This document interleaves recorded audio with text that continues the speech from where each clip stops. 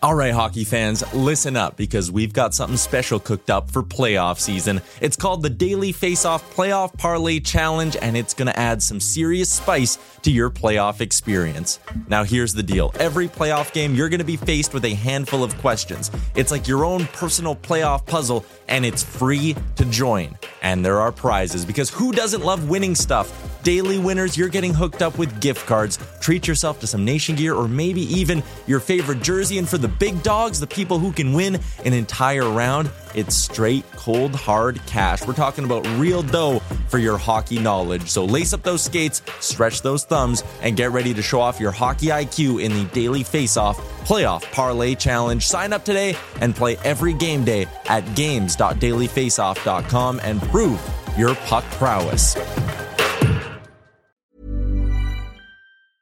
Hiring for your small business? If you're not looking for professionals on LinkedIn, you're looking in the wrong place. That's like looking for your car keys in a fish tank. LinkedIn helps you hire professionals you can't find anywhere else, even those who aren't actively searching for a new job but might be open to the perfect role. In a given month, over 70% of LinkedIn users don't even visit other leading job sites. So start looking in the right place. With LinkedIn, you can hire professionals like a professional. Post your free job on linkedin.com/people today.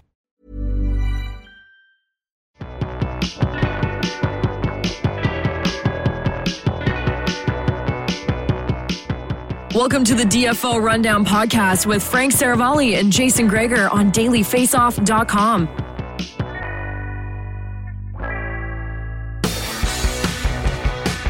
Welcome to episode 191 of the DFO Rundown. I'm Jason Greger alongside Frank Saravalli. After a week off, really, I was in Arizona. Frank, of course, was in Florida. For one was working, one wasn't working. Frank, how you doing? I'm good. Yeah. Nice all-star weekend in Florida. Great to hang out with Tyler and spend a few days around 44 of the best hockey players on the planet.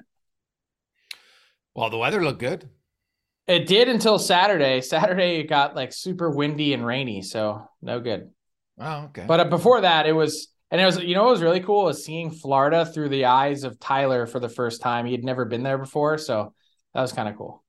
Yeah, it's a pretty nice place. I remember we were there for the draft a few years ago, and yeah, it's perfect weather. I know. Let's recap it, Frank. Well, what do you make of the All-Star game? By the way, just wait. You made it to January, right? You made it to January 3rd. Are you extending? No. It was extremely satisfying over All-Star weekend to hit up the elbow room and move on from dry January, but need to let you know that episode 191 of the DFO Rundown is presented by our friends at Athletic Brewing. And just because dry Jan is in the rearview mirror doesn't mean you can't keep the good times rolling. Join me and enjoy Athletic Brewing's award-winning lineup of craft, non-alcoholic beers. Trust me, these brews, they don't lack anything, and more importantly, they don't come with the hangover. Use promo code FRANK20 for 20% off your first purchase at athleticbrewing.ca until February 28th. Athletic Brewing Company, fit for all face-offs, fit for all times. And Jason, maybe that was the toughest part, knowing that, I was able to enjoy a few athletic brews over dry Jan to then transition back to the alcohol. I definitely had a little scaries of the hangover. That was the best part, was the no consequences after the fact. Oh, hey, dude. I just don't recover like I used to. No, well, I read a book, Strength by Strength. I'm a big reader, of course, and so I'm always looking for different books. And this one really outlined it. If you want to live a long, healthy life, and actually, you know what the number one reason all this scientific studies show to having living a longer, happier life? You know what the number one thing is you need in your life? What's that? Good relationships. That doesn't surprise me. Right? Spouse, partner, whatever you name, whatever you want to, have, but friendships. And then of course there was like no smoking was top of the list. And alcohol, as long as it's like, you can have a drink or two, but if you have problems with it, then it becomes a big issue. So Athletic Brewing would be one. If you want to live a longer life, you could maybe start with Athletic Brewing. Yeah. Luckily for me, not an issue. Yeah. No, not at all. Let's get down to the All-Star game, and I guess maybe let's start with the Bo Horvat, because there was the trade leading up to the All-Star weekend, and then of course Bo Horvat's at the All-Star game. He's wearing the Islander jersey, which it's unique, something a little bit different. I Still guess played, of course, for the Pacific. Yes, so it was. I understand why they did it. It made sense, but take us back. What do you think of the trade from both sides, and then the subsequent new 8-year deal at 8.5 mil that you reported? Yeah, we've had about a week to digest it now. And, it's a really interesting trade. I think you always try and look at a deal from the perspective of both teams. Like, how do they arrive to this point? And most often you can see a path in which it's a win-win. And oddly enough, maybe this is just the Negadelphia and me, the negative Philly guy, but I kind of see this trade as a lose-lose for both sides. It depends, of course, on what happens with Aatu Räty and what he develops into, and certainly not going to knock the player. We haven't really had a chance to see his game develop yet as a 20-year-old. But if you trust people in the scouting community, and I do certain people and their opinion, just from a pure Vancouver's perspective, they see the two players that they got back in Beauvillier and Räty as third-line players. So 2 third-line players and a first-round pick that is pretty likely to convey this year and be in the mid-first round in a good draft, which is a fine place to be. From the Islander perspective, it's now that you have the commitment in place of $68 million, it's a lot. Like it's every penny of market value. Like, I don't know that had he gone to market, he would get any more. And that's with someone offering the ability of 8 years. Let's say someone, I don't know. The Islanders are clearly, Lou Lamoriello is a big believer in what they have. Yeah. And that's on paper more so than in the results, because the results haven't been there, and we have a big enough track record now to speak to it. I think Bo Horvat's a great player. I think he's had a statistical outlier season. I don't think he's going to duplicate scoring 10 deflection goals like he has this year. We know enough about Bo Horvat, I think, to know that he's sort of a 25 to 30 goal scorer and a 55 to 60 point player. And so when you have that track record and a long enough sample size in place, yes, is he going to help the Islander power play? 100%. Horvat has reshaped his game in the last few years, particularly working with Adam Oates on being an incredible net front scorer. But they've got a lot of term and contracts committed to one of the oldest teams in the league. The only thing that gets me really excited from an Islander perspective is if they do get in, they've got the goalie that can carry them pretty far. And so maybe that's the calculus that you're leaning on if you're Lou Lamoriello, but he's taken a roster that he doubled down on in the summer and has now tripled down on it with Horvat. Maybe it helps that there's no signing bonus and you could potentially buy out the deal at some point. But I don't know. This is we're going to need a long time to digest this one. And I bet you in varying stages, this kind of unfolds in the way that the PK Subban for Weber deal is, where one side looked really good early and then it flip-flopped back and forth a couple times until neither side was really happy with where it ended up. I look at it, you're bang on that Vancouver scouting is going to have to be correct for this trade to work for them. So not only the pro scouts who said, okay, let's get Räty, but then now, as you talked about, the first round pick, right? And, Beauvillier, is he a third liner, a guy who can moonlight? I think he's a middle six forward. That's a fancy way of saying third line player. Well, no, but I think he can be a complimentary top six forward, right? He's not a guy who's going to drive it, but very few teams, and I've looked this up over the years, very few teams have 6 legit top 6 guys all time, right? Now, the top contending teams do, but I would say 80% of the league doesn't, based on production and everything like that. So, can Beauvillier, who's played in the top 6 most of his time, be that in Vancouver? Probably, but he's not. Like Bo Horvat, I think, is more of a legit top 6. So straight up today, they downgrade. So they're going to need their scouting staff to do their job And if they do, then maybe the trade works out for them. They got three pieces, so they're hoping that three sometime can be better. The Islanders, Frank, I agree with you. They get better right now. There's no question. And I think that this looks at Lou Lamoriello, and I think they're thinking the exact same thing you are. If we get in the playoffs, we have a goalie who can steal games. Fact. I don't think anyone debates that. Sorokin is a legit top 3 goalie in the league, and there's not many of them that you'll know going in every year to say, okay, this guy's top 5. There's just not many. So that's what they got to build off of. I think it's a big risk. No question about it. And like Bo Horvat will come in, he'll do exactly what the Islanders want, which is be a solid player who's not spectacular offensively. So just looking at Beauvillier's, the Islanders. Right. And going back to Beauvillier for a second, he's played almost 500 games in the NHL. Like, we have a really good idea of what this guy is. And his career average is 18 goals and 37 points. Yeah. That's third line production.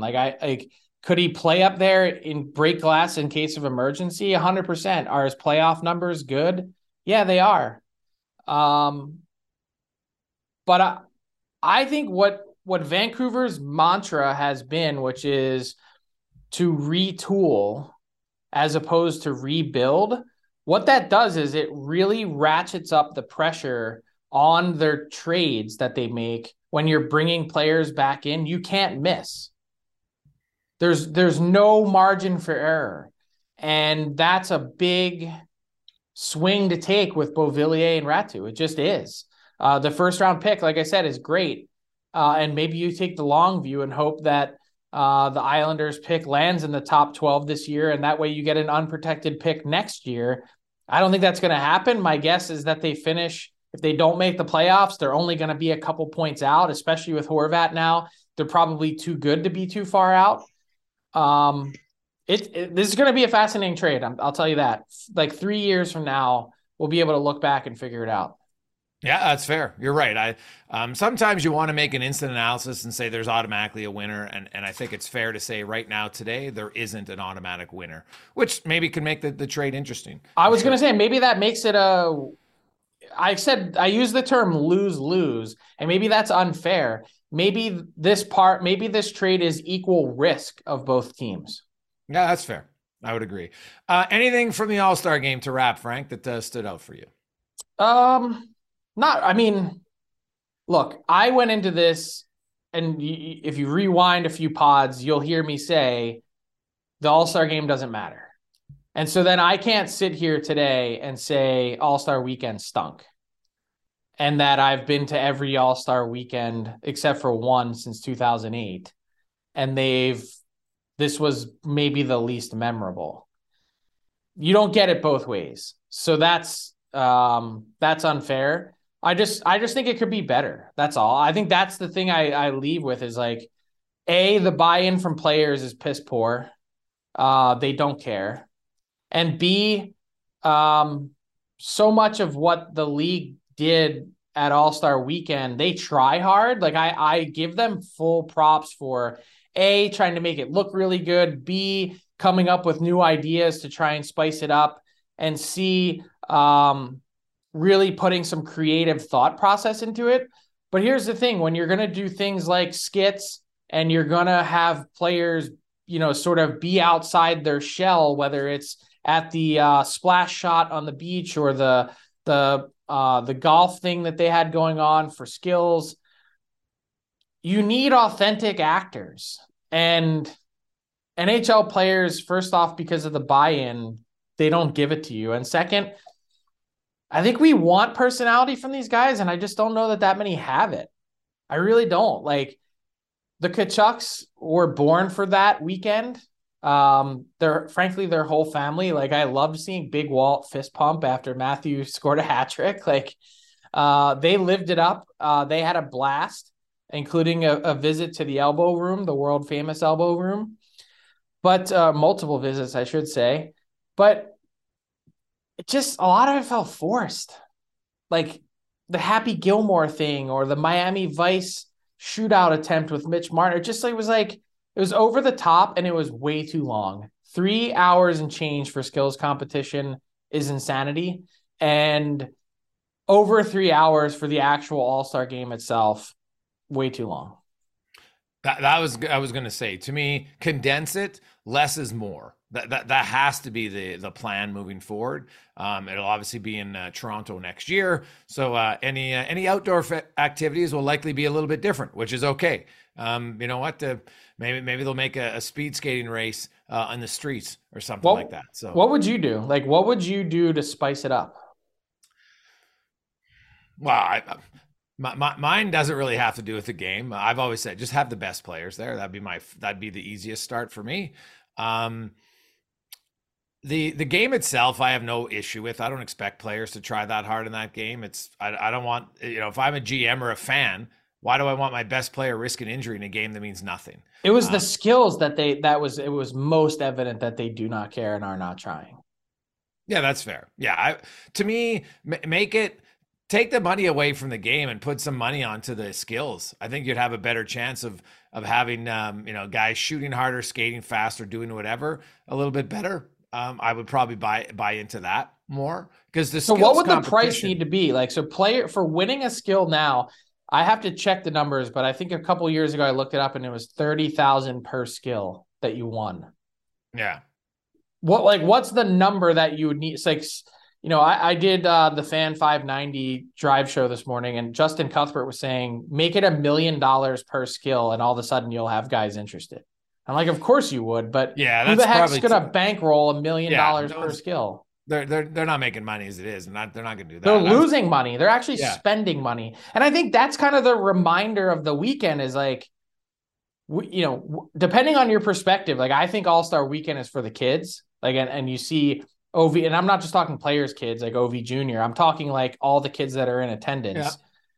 But Gary Bettman said at his press conference that they had a near record or potential record 7,000 sponsors and guests that came to All-Star Weekend on the NHL's dime as a way to say thank you and to be around the game. That's really what it's not about the actual game or the skills itself. It's about getting everyone together in one place. And I think that's fine. So just say it. Then either get rid of one of the skills or the All-Star game and just make it just skills or make it just the game itself. Like, I don't think you need to do it over 2 nights. Well, I understand the 2 nights because there's TV and stuff. So I get all that. The NBA does it like that too. So that doesn't surprise me. I do think you probably can have fewer skills competitions. I think that, and maybe go back to just some on ice ones. That's hockey. Let's see a few saucer passes, something different like that. Like heck, the goalie goal might have been the highlight of the skills. You know what the highlight was for me, and it obviously won't get a lot of publicity, and I hope I'm not telling tales out of school, but I thought it was like so on brand. So they did the splash shot. And what you saw on TV was obviously taped the day before, and it was pretty heavily edited. So as the players are doing it, the surfboards weren't collapsing appropriately or as they should have been. And so apparently Nathan McKinnon like drilled all of his and they didn't go down, and he was actually like pretty upset that he didn't win. And I was just like, that is peak McKinnon, like on brand. Well, I get it. No, I get it too. Like you did the work, you showed up and it malfunctioned, but it was like peak McKinnon. I love it. Just the ultimate competitor. Like, yeah, I'm here. I want to win. Let's do it. 100%. I agree. Like if you're going to have a skills competition like that, then let them go again if it malfunctioned. That's a farce. If, right there's controversy, Frank, right there. That's the, I wasn't there. So I was just, that was the word on the street. That was the insider buzz from South Florida. Hey, Jay, before we keep moving along, I got to let you know that we're doing a giveaway on our Instagram with our friends at Montana's. They're bringing back the viewing party all season long. They've got a great lineup of daily deals, as well as their new comfort menu that they've launched. Today is Monday. That means half-price wings at Montana's. Check it out. Check out our campaign on Instagram. You can win a $50 gift card, which could go a long way with their fantastic lineup of daily deals. Head on over to montanas.ca for more details. We'll be back right after this. Hiring for your small business? If you're not looking for professionals on LinkedIn, you're looking in the wrong place. That's like looking for your car keys in a fish tank. LinkedIn helps you hire professionals you can't find anywhere else, even those who aren't actively searching for a new job but might be open to the perfect role. In a given month, over 70% of LinkedIn users don't even visit other leading job sites. So start looking in the right place. With LinkedIn, you can hire professionals like a professional. Post your free job on linkedin.com/people today. Hey, I'm Ryan Reynolds. At Mint Mobile, we like to do the opposite of what Big Wireless does. They charge you a lot, we charge you a little. So naturally, when they announced they'd be raising their prices due to inflation, we decided to deflate our prices due to not hating you.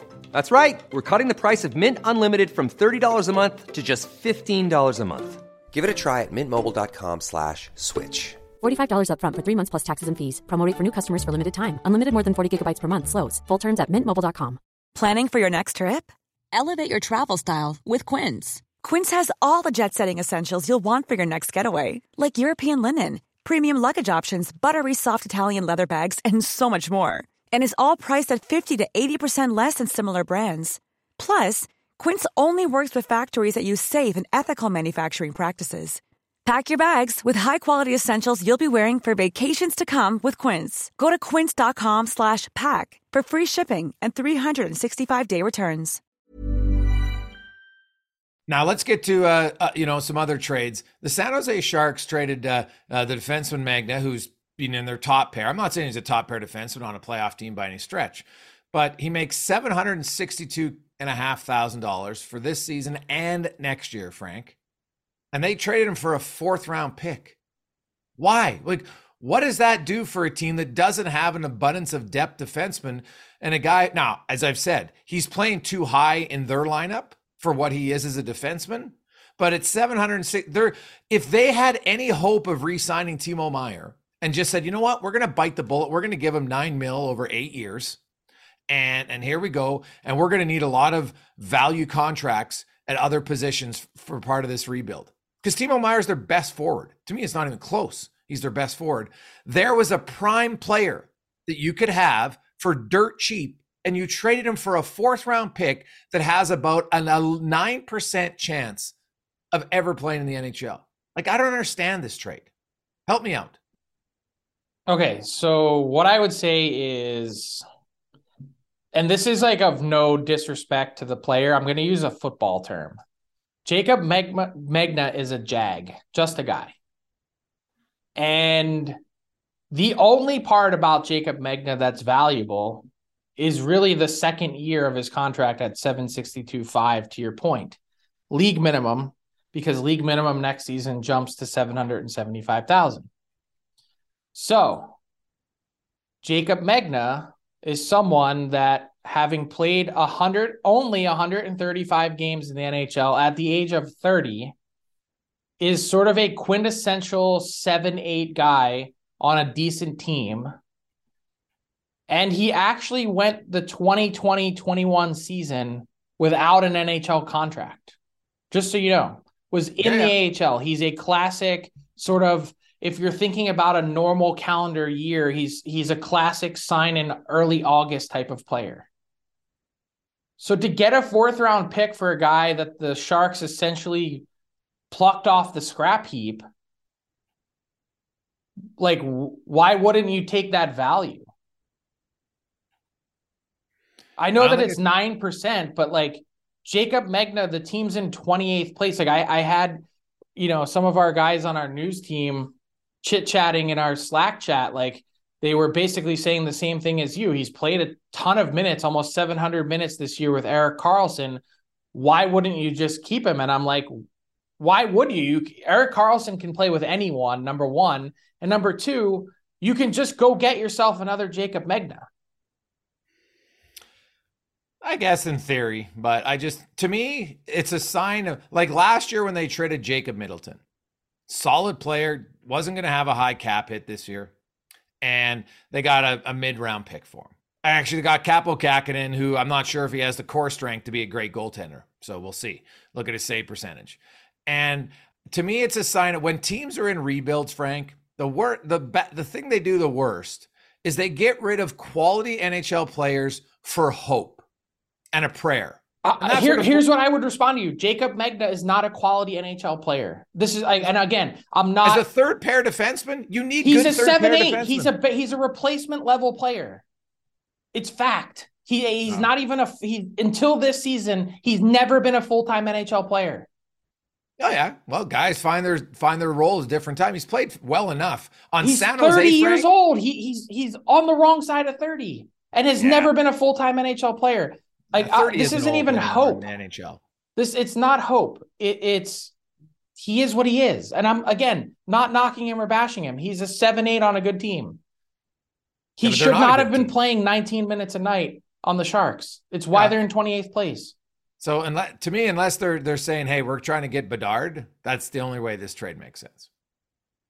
Because they don't have anybody to replace him with right now. Like Jacob McDonald suddenly going to play all these minutes, right? Who like Mario Ferraro cares? can't play him anymore. Who cares? They're not trying to be good. I don't understand the consternation on this deal. So, do you think the Sharks are going in a full rebuild? Yes. Look at their forward. How can you go in a full rebuild when you have Carlson, Couture, and Hurdle? They need to do everything they can to move off of those contracts. Yeah. Okay. Well, we'll see. To me, when you look at how teams value D-men, I thought they sold low early is all. Isn't the point of engaging in any discussion about Carlson and let alone doing it so publicly, given the season that he's having, isn't that an essential admission that they are trying to rebuild? Like, I mean, go through all the deals that they made. Brent Burns already, I don't know. They're going to be tearing it down. Yeah. And the funny thing is, they'd be better off signing Timo Meier because I'm not sure you're going to get you. Like we talked about Bo Horvat, and I think Meier's a better player. I'm not sure the return they're going to get is even close to what his value is going to be. Especially if they do it at the deadline. Why would you double? I think they're better off. They would be the Islanders 3.0. Why would you double down? Or essentially, you already did this last year with Tomas Hertl. Yeah, different manager though, right? But what I'm saying is, okay, Timo Meier's had an unreal year. He's going to be due something in the neighborhood of an 8x9 deal. Yeah. Okay, so you just talked about the cap issues that they have. So now you're going to have Hertl, Couture, Meier, Carlson, and Vlasic all signed to deals with major term, $7 million or more for a team that will now, this is their fourth consecutive season in the lottery zone. Fourth season in a row. You're not winning with these guys. What makes you think that re-signing them is a good idea? Well, that's what I'm saying. Well, to me, Meier is re-signed because he's your best player. If you get rid of him, you lose the trade, and then the pain's going to last even longer, which is fine if that's what they do. But why double down to keep him? Like, I don't care what the return is. The point is, we're not committing this term and dollars to a player that we're not going to win with anyway. I guess, but hey, those other contracts weren't signed by Mike Grier, and I think it's important to notice that. And to me, that illustrates where this team didn't have much direction the last few years, and Mike Grier is in there to try to clean up a mess, and I'm just not sure it's good. He's going to get stuck, Frank, and I think he'll have horrible results, and people will say he did a bad job, and he might not have ever had a legit shot to start. Maybe, but he's far from the first person to ever take over an NHL team, saddled with shitty contracts. I'll say that. So every other GM that takes over in exactly the same type of situation finds a way to work their way out of it. And he's already started to do it. The results will be there in 5 years. It's way too early to judge him.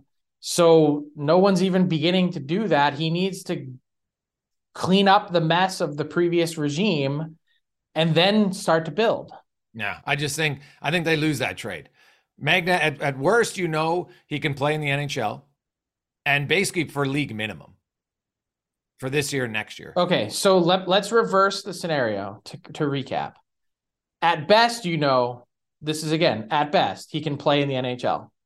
No, not at best. He's a third. I think he's a third pair guy. You watch, he'll go into Seattle, and I think he'll have better numbers he had in San Jose because he'll be slotted in more where he should be in the lineup. Or is that just a result of playing on a better team? Well, no, a little bit of both. Even on San Jose, like bad teams end up playing guys, Frank, above their weight class, if you want to call it. Happens He's playing all the time. 22 minutes a night the last bunch of games because they're clearly showcasing him to try and move him. Yeah, well, and injuries. So yeah, well, they just don't have any depth. That's my point. So I guess to me, hey, I guess the tank is on for sure because they just traded a guy who, as you said, plays a lot of minutes, and they have nobody that can replace him and be even serviceable. There's no other, like you say, he's just a guy, but they don't even have another guy that can replace him and I think be as well. That's all. They're in 28th place, so what does it matter if they replace him or not? I guess is my point. Yeah, I just think it's a sign of bad teams. It's a terrible team. It's a terrible team that needs to get their act together. And a very expensive team, by the way. Oh, Their yeah. actual salary commitment this year it's legit. It's it's right near the top. It's $86 million in pure salary, spending. And next year they've got another 65 committed to it. I wonder if they'll end up bite the bullet and buy out Vlasic. That's the obvious option, but it's still, you buy him out, that's 6 years of pain. Ron Hextall, speaking of direction, they signed a lot of guys long-term. He came out and said he's not trading his first. Does this surprise you? Yes. It does because I just don't understand the process. Like, I understand it's a special draft. I understand that it's deeper than most. We had Craig Button on a few podcasts back to really dive into it, and I asked him about the tiers of this draft. And, you've got sort of 1 at Bedard, and then you've got 2 to 4 or 5, where there's a next set of franchise players, including Fantilli. And then he was saying, like, basically 5 to 20 are really impactful players for teams. I get why you would not want to, but we're still talking in the mid to late first round, 3 years away from impacting your team. And you just signed Evgeny Malkin to a 4-year deal and Chris Letang to a 6-year deal. This team is in win now mode. What good is saving your first round pick this year? Like, you've committed all this to this team and this right now core. Like, why wouldn't you just commit more to it? I don't quite understand the thought process. Unless this is posturing to really pull off something bigger and say, hey, you're really going to have to pry our first round pick out of us. I don't think he thinks that way. So I think he's legit in what he's saying. And I look at Pittsburgh, they're right on the cusp, Frank. Look at that playoff race in the East, right? You got Washington, Pitt, Buffalo, the Islanders, and Florida. Right now Pittsburgh is in the best position today when you look at points percentage, and they obviously have more games to play. I think Washington has 4 games in hand on them. But I look at where the Penguins are at, and I actually think this makes sense. You can still get in with what you have, and then in a deep draft think, hey, okay, you know what? We have a guy who can maybe help us in year 2 or 2 years down the road, and we still think our guys are going to be older, but then we'll have a young guy coming in that we feel our Crosbys and Malkins and Letangs can still shelter a bit and also nurture somewhat. That has to be their plan of attack. I don't think they're good enough this year to go all in with the first rounder. So they're better off to Is it all in though, or is it just like, I think they have an opportunity here to not just do it for this year, but also to then get a player that helps them for the next few years if you get someone with term. Because you have Zucker coming off the books and Dumoulin coming off the books. That's $9.6 million in space in the summer that you could trade for. I'm not saying stylistically a perfect fit, but like, let's just talk contract-wise so you can understand where I'm heading. Brock Besser has 2 more years at 6.65. I think we all agree that right at this exact moment in time, he's about $1 million overpaid. However, 6.65 with those 2 guys coming off the books, you can easily find a way to make that work for next season and beyond. So would you do Besser for a first? No. But what I'm saying is you could probably do Timo Meier. Yeah, but can you afford Meier at $9 million? Why not? I just gave you the pathway. You send Kasperi Kapanen to San Jose with whatever pick and prospect you want to try and pull off, and you re-sign Meier to a long-term deal. Oh, hey, you get Timo Meier. Now that's worth a first round. Timo Meier, to me, Frank, is worth a first rounder all day. So yeah, if you're getting Timo Meier, but that's exactly like why. Like so, help me understand Ron Hextall's thought process here of why you would speak something like that into the ether when you could actually get creative and do something that helps your team now and for the next few years while your core is in place. Yeah, it's fair. I don't understand the thought process of thinking and putting yourself into a box like that. I don't. Yeah. I always wondered, I take some things the GM say with a grain of salt. We've seen many, coach is fine. 2 weeks later, he's fired. So he wouldn't be the first GM that says, I'm not making this trade. And then he makes the trade, right? But I think he's his thought process, having known him and followed him very closely, he doesn't like trading first round picks because he's a believer in building through the draft. The problem is that's not what this current team's MO is. It's not time to build through the draft. That's not the window and cycle that they're in. So speaking of the East, Washington, Pittsburgh currently in, Buffalo, Florida, and the Islanders. Buffalo, of the three teams that are out, has the best statistical chance when you look at games played and points percentage and all that. I like to look into who they're playing, Frank, down the stretch, right? And games against the worst 10 teams, that's where the majority of everybody has a significantly good record. There are some teams like Boston and Toronto, actually, Seattle, funny enough, who have really good records against the rest of the league, like the competitive teams, if we want to call it that. But most of the other, even the playoff teams, Frank, we're talking records of 19, 16 and 3, 17, 16 and 3, like not great records. But then most of the teams, for the most part, really play well against the bottom 10. And if you look in the East, Washington only has 8 games left against the bottom 10. Pittsburgh has 11. That's the most. Florida and the Islanders have 10. Buffalo has 9. And you look at Florida's record, Frank. Here's the one that stood out to me. Florida versus the top 21 teams in the league are 12, 18, and 6. They've won 12 of 30 games. If Florida's going to make the playoffs, they're going to have a massive turnaround in being competitive against the competitive teams. I'm not sure you can. That's a staggeringly bad record against the other competitive teams. 12, 18, and 6. I don't think they get in. And I'll compare that for anybody if you want comparison. Buffalo is 15, 14, and 3. Pittsburgh 15, 16, and 5. Washington 15, 16, and 5. And the Islanders are 13, 17, and 5. So if you look at it just based on what we see now the Islanders did add Horvat. That are these teams suddenly going to become more competitive and win way more against the other competitive teams? That's what they're going to have to, specifically the Islanders in Florida, if they want to get in. And I'm not sure they can. I think Buffalo's the team to watch. Yes. 100%. I think Buffalo gets in. I said it last week on the pod, but I think Buffalo gets in. Yeah. Oh, the Sabres, they're scheduled now. The injury to Tage Thompson. They say it's not serious, but even if it's a week or two, Frank, at this point, that could be huge. Yeah, I reported on Friday that I don't get the sense that it's going to be long-term. Again, obviously serious enough to miss All-Star Weekend, which I'm sure he wanted to be part of. But yeah, I mean, probably in that range of a week or two. So the Sabres are the team to watch. Now in the West, the race for the Pacific is wide open to see anybody who can win the division. And then you look at the wild card. Colorado, I think we both agree, Frank, they're making the playoffs. Yes. Oh yeah. Okay.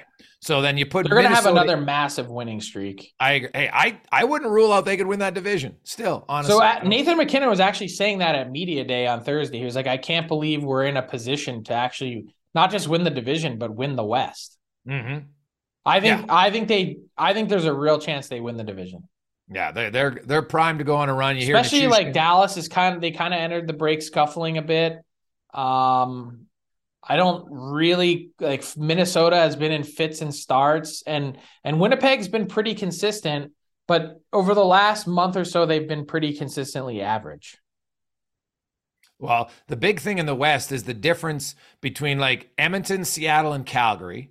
Edmonton and Seattle have 15 games left against bottom 10 teams. Minnesota, LA, and Vegas have 9. Right? So that's 6 games difference.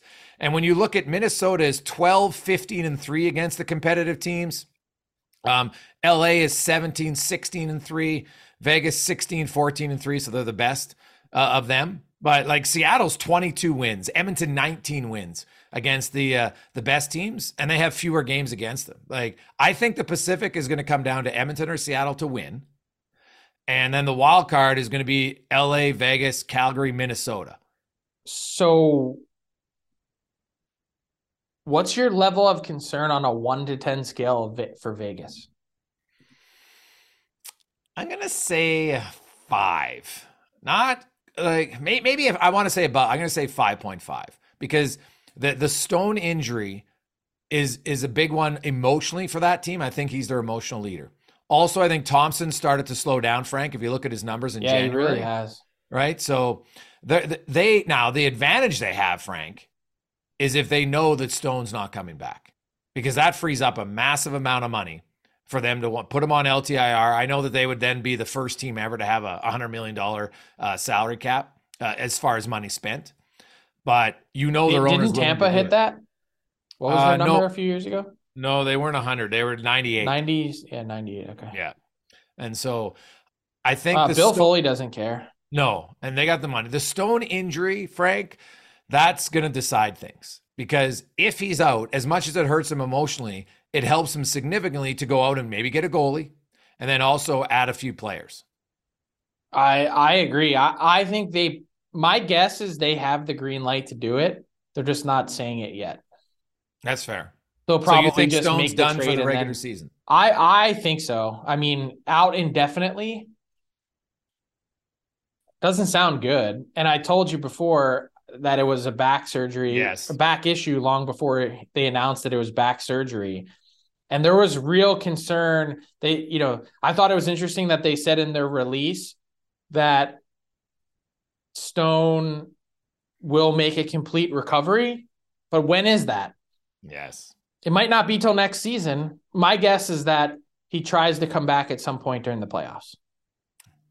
Probably a fair guess. And but if you're the one team, I think Minnesota if you're a Minnesota fan, you got to be concerned because they dominate the bad teams. They're 15-2-1, but then they're only 12-15-3. They're bordering on Florida numbers. And they're going to have to find their way against the other competitive teams. And so that leads me to the question of Matt Dumba. Do you trade him if you're Minnesota? You got to wait right till the deadline. And then if you trade Dumba, are you admitting that you're out of the race? I don't think trading Dumba has any impact on whether they're in or out of the race. How about that? Really? Is that a hot take? Because he's a top 3 defenseman on there. And I think he's like, unlike Magna earlier, like Matt Dumba's a legit NHL guy. You know what he is. Of course. You move him, and if you're only moving him for prospects, that's got to weaken your chances, doesn't it? It does, but again, the calculus is one player in, one player out, one player in. Like, what are they going to do with that cap space? Like, what they could do is trade Dumba and either use whatever they get back in return, whether it's assets or cap space to go out and then add. They can already add because they already have cap space. Like they've been accruing. Mm-hmm. But they could add further. Like they could really be in the mix for a big player cap-wise on the rental market. So you say move Dumba, but then add another big player with the money that you've freed up. Essentially. Well, Bill Guerin is not afraid to make trades. You don't even need to move Dumba in order to add right now. No, I knew that. Yeah. I think the only playoff team who has more cap space than them is Winnipeg, correct? I think. No. The Rangers? Wild have double the amount of cap space as Winnipeg. Oh, well, there you go. So and they have double the amount of the Islanders. Oh, So they're in a good spot. What's fascinating is if the Sabres, what if we just talked Buffalo team to they watch. Got boatloads of space. Yeah, they've got $50 million in cap space because they've been accruing. What if Does Patrick they Kane go want and to go add home? to try and get over the playoff hump? Yeah. Does Patrick Kane want to go home? Huh. Yeah, that's the only thing is like I was thinking about that today with Brock Besser, and I was looking at their lineup. Like Jack Quinn has actually had a pretty solid rookie season, and Victor Olofsson has actually produced. He's got 23 goals already. Like, where would you put a right winger? Yeah, no, they probably don't need a right winger, for being honest. Although Patrick Kane today is an upgrade on Jack Quinn. It's not even close. Of course like no one's questioning that, but I think you need to go back and think about Buffalo's overall philosophy, which is we're not acquiring any players that get in the way of our young guys. And Quinn is on pace for essentially a 40-point rookie season. Like, who wouldn't take that? Yeah, no, it's fair. He's almost good, he's like 16, 17 goals and 40 points. Like, what's wrong with that? No, nothing. Why put a roadblock up for a guy that's, I don't know, 21 years old? Well, I guess it depends if they feel they want to get in and end their drought of not making the playoffs, right? It would be so satisfying to just get in with what they have, wouldn't it? Like, without having to go add and just we're gonna bully our way into the playoffs. Like, yeah, I'm not sure it's realistic. I think if they want to get in, they're gonna have to add. Really, I'm not sold on either Washington or Pittsburgh. Like, I think there's a real chance that Buffalo catches one of those teams just as they are right now. But you don't think those teams will add something?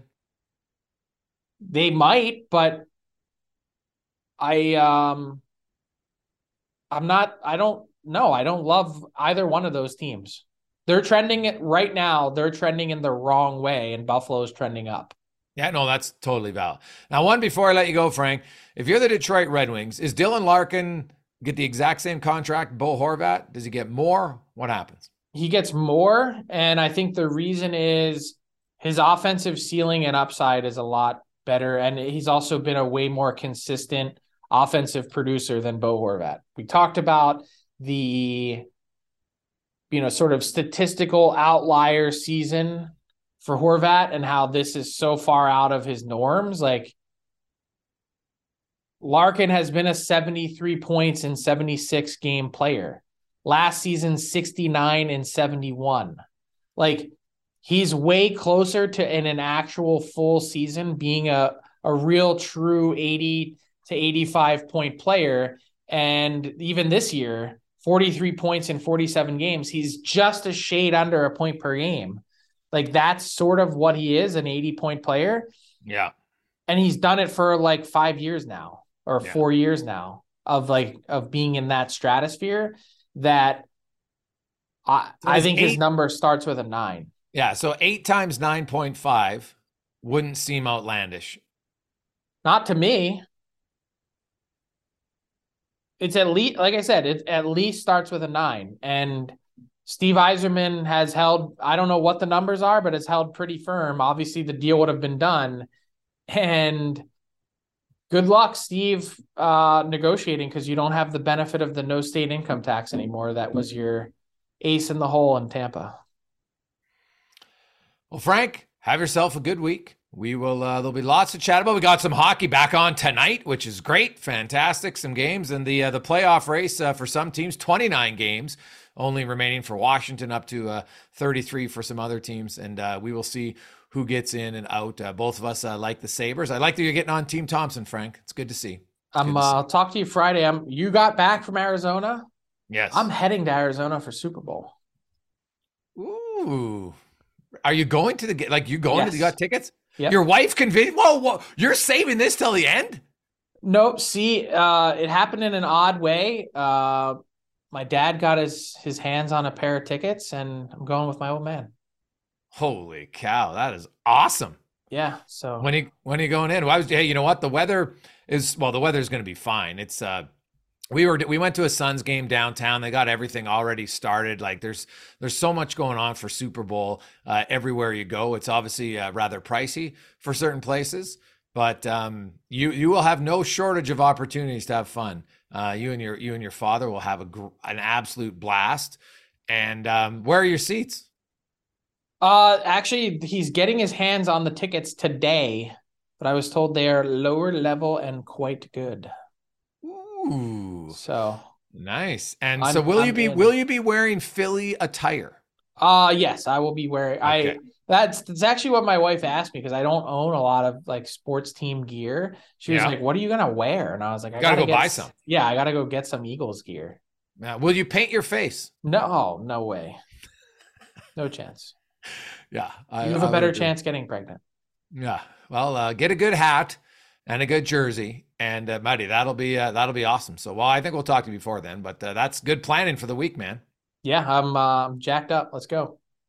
Go Birds. Thanks for listening to the DFO Rundown with Saravalli and Gregor. Keep it locked on dailyfaceoff.com and subscribe wherever you get your podcasts from to never miss an episode. All right, hockey fans, listen up because we've got something special coming your way this playoff season. It's called the Daily Face-Off Playoff Parlay Challenge, and let me tell you, it's going to add some serious spice to your playoff experience. Now, here's the deal. Every playoff game day, you're going to be faced with 4 questions. It's like your own personal playoff puzzle. And here's a sneak peek into some of those questions we'll be firing your way. First up, you got to pick the winning team. That sounds simple, right? But there's more. You got to decide if the total amount of goals in the game will be over or under a certain amount, and that's where the real strategy starts to kick in. Next up, you're picking who's going to find the back of the net first, and you're going to want to be careful because that's one that could be cooked early on in the game. And finally, you got to predict which period is going to be the highest scoring. Will it be a barn burner in the first, a shootout in the second, or a nail biter in the third? That's up to you to decide. Now let's talk about prizes, because who doesn't love winning stuff? For the daily winners, you're getting hooked up with gift cards to treat yourself to some fresh Nation gear, and you might even win a jersey from your favorite team. And for the big dogs, those who can win an entire round, it's straight, cold, hard cash. We're talking real dough for your hockey knowledge. So lace up those skates, stretch those thumbs, and get ready to show off your hockey IQ in the Daily Face-Off Playoff Parlay Challenge. Play now at games.dailyfaceoff.com and prove your puck prowess.